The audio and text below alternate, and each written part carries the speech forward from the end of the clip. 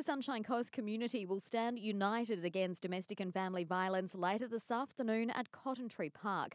The gathering will include a candlelit vigil and march for Domestic and Family Violence Prevention Month. The theme this year is Hear Her Voice. Meanwhile, a Sunshine Coast not-for-profit that started the DV Safe Phone initiative has launched another tool to help women fleeing unsafe situations.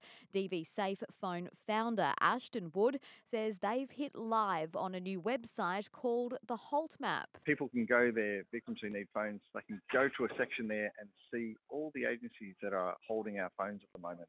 So that helps connect victims of domestic violence with agencies who can help, and also the assurance that those agencies have some of our phones there that can be used in emergency. The sod will be turned this morning to mark the beginning of construction on a new private hospital in the Maroochydore CBD.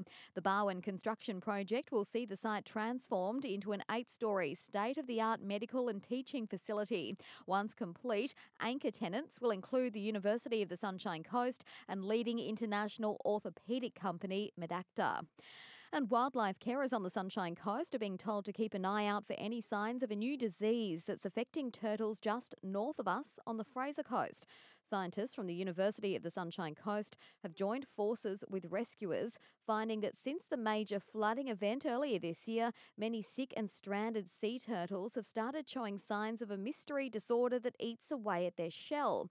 USC Associate Professor of Animal Ecology, Dr. Kathy Townsend, says they don't know what is causing it and if it's viral, bacterial, or being caused by a parasite. I guess the good news is we have had some turtles in that have caught this, and they've actually have since recovered from it. So after intravenous antibiotics provided by the Australian Zoo Wildlife Hospital, the animal actually did recover over time, and so the skin and the scale started to grow back. So that's a good sign. It does appear that the animals can recover from it. It's not a death sentence, so to speak.